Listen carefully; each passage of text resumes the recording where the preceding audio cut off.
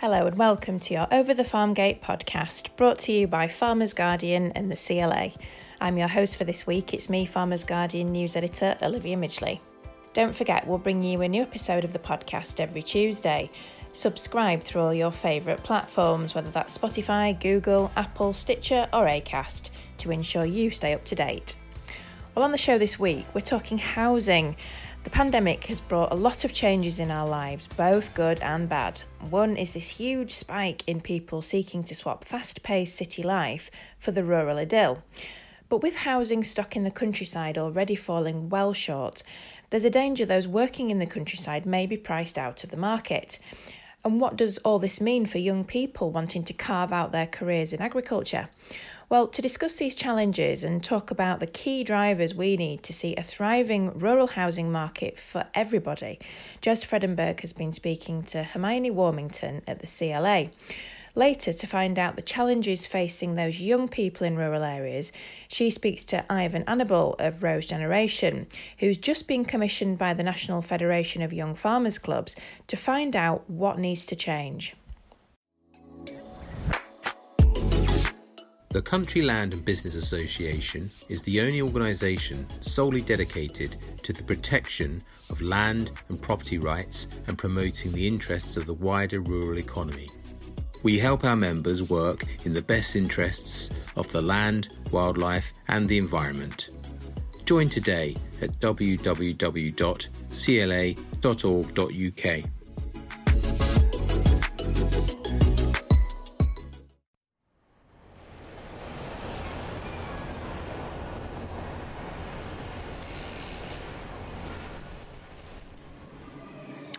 One thing COVID has taught us, particularly those of us that live in cities, is that we like green space. Another is that many of us can actually work from anywhere with an internet connection. A third is that house prices and rents are often cheaper in the countryside. The result? A huge flight from cities to rural areas, an explosion of short-term lets and second homes, and a dwindling number of affordable places to live in the countryside. For young people in rural areas, the challenges are mounting. This generation are facing the worst series of challenges in the context of young people living in the countryside since the Second World War, and I don't say that in an ill-advised way. I'm absolutely sure from the responses to this survey that this is the case. And we'll hear more on that later. But first, let's find out more about why young people in cities want to move to the countryside and why this could actually be a huge opportunity to revive rural economies. I've been speaking to Hermione Warmington, Property and Business Policy Advisor at the CLA.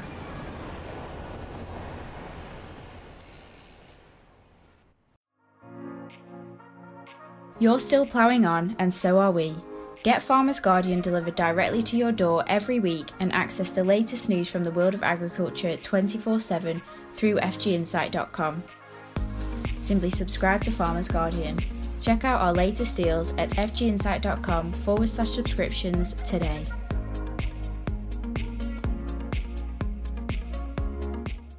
Hermione, the pandemic seems to be changing the way, young people in particular feel about the countryside and, in terms of whether it's somewhere that they want to live or not. What has the CLA survey found out about that? Yeah, so the CLA survey brought back some really interesting results, actually. Overall, the survey showed that 44% of people were more likely to consider moving to the countryside. But in that 18 to 34-year-old bracket, we saw that increase. So that's 55% of young people would be more likely to look to move to the countryside as a result of the pandemic. Am I right in thinking that that's actually is quite a big shift in terms of the age category of people that actually want to move to the countryside? It's a really big shift. For many, many years, we've seen rural areas ageing, and they are predicted to age at a much faster rate than urban areas. So this shift of young people wanting to move back to the countryside is quite exciting. It could present really good opportunities for rural areas because we do have this ageing demographic, and with the ageing demographic we've seen things like closures of pubs, closures of schools, closures of services, so what we sort of have called the cycle of decline in these rural areas. So if young people want to move back, can move back, have the services and amenities to pull them back, then it could sort of reverse the ageing population that we're seeing all over the UK in rural areas. Let's dig into that a little bit more in a second, but I just want to find out a little bit more about what is actually the reason behind young people saying that they want to move to the countryside after the pandemic, because it is obviously all kind of pandemic related, isn't it? Yeah, absolutely. I think, home for maybe not the first time, but has been really central in people's lives during lockdown.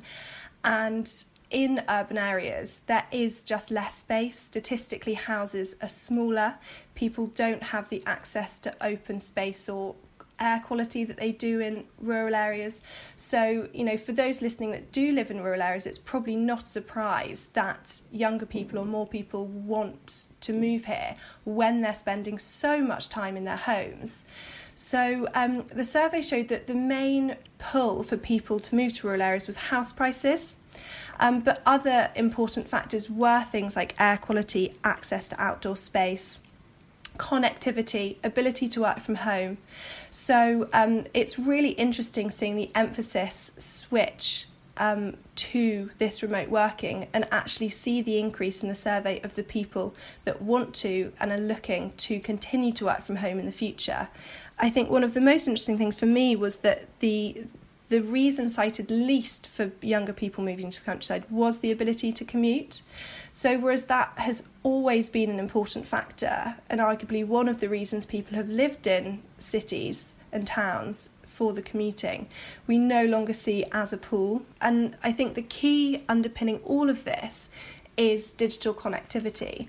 If somewhere has a good internet connection, you can pretty much do anything, a lot of jobs, with a good internet connection. Yeah, no, absolutely. I think, we say that I'm recording this from Lisbon and you're recording it from southwest England. So, yeah. It's fine. We have a slight delay, but we're all good. So it's amazing what you can do with a good internet connection for sure. Let's look at house prices though and rents, because I know obviously that has been quite a big issue in the news recently, the flight of people from urban areas to rural areas, and the impact that is having on pushing house prices and rents up. So I guess is this something that you've heard much from CLA members about? I know that a lot of our members actually froze their rent increases during the pandemic because they have long-term tenants. It wasn't the right time to put up rents. So a lot of our members have frozen rents, but they've also given rent concessions, rent holidays. They've worked really closely with their existing tenants. So paired with that, we've got our members working with tenants, but like you said, we also have an increase in demand for rural properties. And in rural areas, we already have less rented sector accommodation. So any increase in demand and no increased supply will push up rents. So at the moment, I think we've seen our members work closely and work really well with their existing tenants, but also in the future, the market will always respond. And so whether we will see an increase of rental prices in rural areas sort of across the board, that might be the case. I don't know if that will happen at the moment, simply because of the time we're in, and sort of getting rid of tenants, increasing rents is probably not the best thing to do, especially for our members who work so closely with their community, and a lot of the people they house, they might employ, or they will work in the local economy and local area. And I'm guessing it's a bit of, on the one hand, rising rents and house prices might benefit some people who are, property owners. But on the other hand, there are going to be particularly young people who already live in rural areas who can't then afford that. But you've also alluded to the opportunity that this movement to the countryside brings. I'm just sort of wondering if you can talk more about what you see that opportunity to be, and what needs to happen to make full use of that. this opportunity of young people or people moving back to rural areas could be really instrumental to level up the rural and urban economy. But the planning system needs to allow for growth. It needs to allow for small incremental organic growth, and that's both for building houses and for economic development, because otherwise what we see is the same supply, which is very little, but an increase in demand. So what that will is, like you've said, it will push up rent prices, it will push up house prices. Rural areas already have an affordability crisis. 8% of rural homes are affordable rented, but 19% of urban homes are affordable rented. So we're starting from a place where local people already find it difficult to find houses, to afford houses. There's actually some interesting research by CPRE which says that 9 out of 10 rural areas are unaffordable to key workers, and that's because more than 35% of their post-tax income would be spent on the private rented sector. So our starting point in rural areas is that it's unaffordable. So if we then think about all of these people coming in from cities and towns, increasing that demand, we see that actually, with these increasing rents and house prices, might then make it even harder for the local people that are living and working there to afford to remain to live and work there. So it's so important at this point, it's so important for the planning system to simplify, for local authorities to be better supported and funded, and for development to be encouraged in these rural areas so that we can capitalise on this opportunity. And I mean, I think if anyone owns rural businesses, it's, affordable rented accommodation and affordable houses to purchase are so important to support people that live and work in the economy. If you're running a rural business and you can't employ and you can't find anyone to employ for your business, then that business isn't going to be able to grow. I just wondered, Hermione, I know you yourself, you're a farmer's daughter from, is it Somerset, did you say? Yeah, from Somerset. And you moved to London for work, and you're now, because of, the ability to work from home, you're now back in the countryside, but meant to be going back to London. How are you feeling about it all?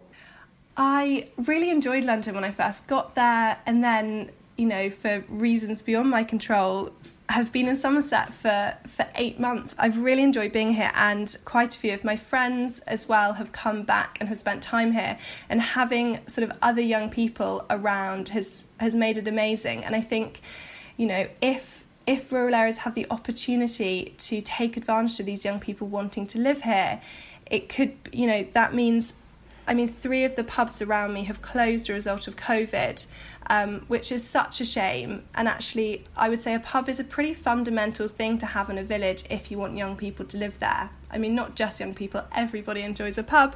So it's things like that would make me want to stay in Somerset a lot more if sort of we had those facilities and services around.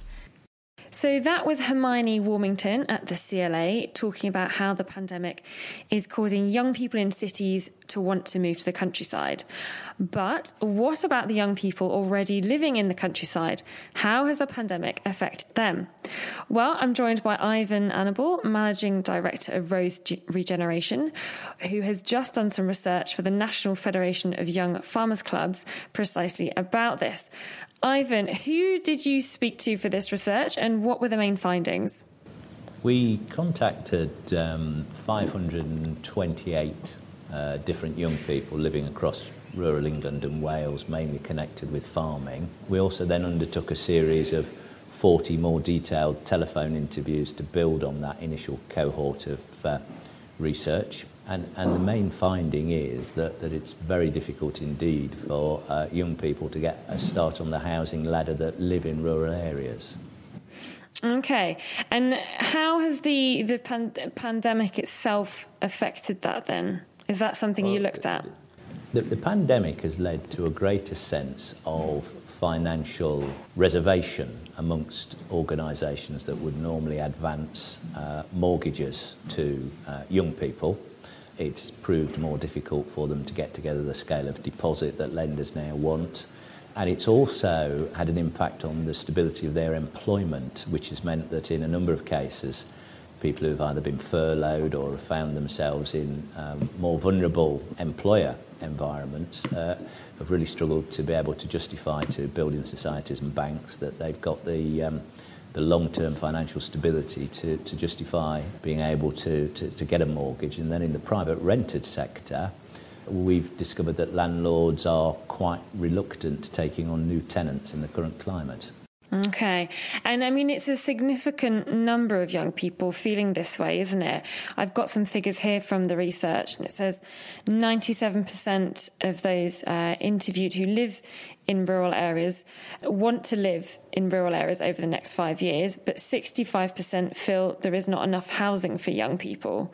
They're quite big numbers, aren't they? Well, they're huge numbers. And I mean, this cohort of people are really bought into the rural milieu that they're currently in. That probably explains why these people really want to live as well as work in a rural setting. And for a lot of them, the alternative to being able to get their own place, either as a tenant or as somebody with a mortgage, is to be with mum and dad. And we all know, if we think back to our own backgrounds, that once you've got past your teens, that's not a comfortable place to be, because it just impugns your independence. And a very significant proportion of people really also that responded to that survey, and it's no reflection on their parents, wanted to move out of the family home. Yeah, I mean, I know from my own experience that's been a problem, and from lots of friends as well. It's a real issue for our whole generation, I think. I've also got some more figures here from your research. It says 85% of those young people interviewed said that they thought COVID would impact their future. In what way did they think it would impact their future? Really, it's going to make it more difficult for them, in many cases, to get a start on the farming ladder. We talk about the housing ladder, but the prospects for the slightly older ones with more resource of becoming either a tenant of some land, or the impossible dream of scraping together enough money to buy some land to make a start, has been worsened by COVID, because most of the financial instruments that have been put together are about keeping people in jobs. They're not about, supporting the long-term future of farmers as new entrants into the industry. So that's a big issue that people face, and people also just feel, in terms of businesses and work associated with farming, even if you're not directly raising livestock or growing crops, that there has been a bit of a stasis introduced into roles around things like agronomy and farm estate management, and some of the associated activities around things like equine. So there are a whole range of issues that have been closed down as opportunities by the pandemic because of the financial challenges that we currently find ourselves in. It's a lot of big things to be dealing with for young people, isn't it? I think this generation are facing the worst series of challenges in the context of young people living in the countryside since the Second World War, and I don't say that in an ill-advised way. I'm absolutely sure from the responses to this survey that this is the case, because Brexit is going to significantly change the way farming operates. That will have a big knock-on effect to the financial stability of some of these communities, and the transitional process to move from the current series of European structural payments and support to the new arrangements are going to cause disruption. But then, if that wasn't bad enough, on top of that, to be confronted almost completely unexpectedly by this global pandemic and the impacts that's had, has meant that this is the toughest time to be a young person associated with farming growing up in England, probably for the last 70 years. I mean, that's a big statement, isn't it? That is a lot to be dealing with when you're young and you're looking at your future and what options you have to sort of build your life. I mean, did anything come from the research in terms of, what needs to happen now? One of the great things is that young people are quite fearless, and so the real feel you get is that whilst people have a sense of pessimism in terms of what's currently happening to them, they also have this long view based on the fact they are quite young about what their futures might be. And it's clear from some of the discussions that we had with them that there are some structural things that can be done. So new measures could be put in place to make more affordable housing available in rural communities. to make it easier for people to get mortgages, particularly focusing on the strong argument that people who've lived all their life and work in a rural setting should be supported to be able to stay there. And there are examples of activities around things like community-led housing approaches and even sweat equity that's been built previously into bringing forward housing that would be applicable to this group. And the group as well, really interestingly, have got some views about how new entrants could be supported by changes to legislation and changes to finance. So there are opportunities, I think, if you take a medium-term view, to really use this as an opportunity to build back better, to say, look, it's brought to a fore some of these really seminal challenges that young people living in rural England face, but it's also the spur then to people listening in a structured way to building a longer-term future around really maintaining that umbilical link, which is crucial to all of this, about people being able to work and live in the same place. How hopeful are you that the ears of government are going to be listening to this? In amongst, obviously, there's a lot of noise right now, isn't there, to get through. There's the pandemic, obviously, there's Brexit, there's future trade deals, there's a lot going on. Well, this is why the National Federation of Young Farmers Clubs is very important, because it's a network. Networks are potent. If you've just got your own voice and you're arguing individually for some of these things, you don't have the same heft. And what we see with the National Federation of Young Farmers Clubs and their Agri Committee, which is drawn from across the whole of England and Wales and meets monthly now, and that's been more intensively meeting since the pandemic kicked in, is that they are able to raise the voice of young people. So I'm not foolishly optimistic, but I'm cautiously positive that actually the energy and resilience these young people have got and the network they've got makes a big difference. And it's quite interesting because they've got some really quite powerful civic ambassadors. So last night I had the opportunity to participate in a debate about the survey results with them, with Nigel Owens, the world-famous rugby referee, who is one of the presidents of the National Federation of Young Farmers Clubs. And I think the infrastructure that they've got around the National Federation, and its links then with other farming lobbies like the NFU and other organisations, does give them a chance, based on their energy and enthusiasm, to get their argument across. That was Ivan Annable, MD of Rose Regeneration, talking about his latest YFC research. And if you tune in next week, I'll be delving deeper into this topic and asking, how can we make the countryside a place young people want to and can live longer term? I'll be joined by two guests who have been working on this very question with young people from all over the world. So, see you next week.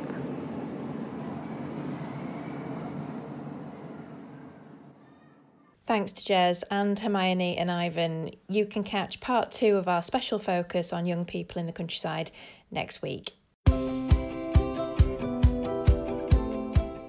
Well, that's it for this week. I hope you enjoyed the show. Don't forget to subscribe on your favourite podcast platform to keep notified of new episodes of Over the Farm Gate. Until next week, from us at FG and the CLA, thank you again for listening. We hope you stay safe and well. Goodbye for now.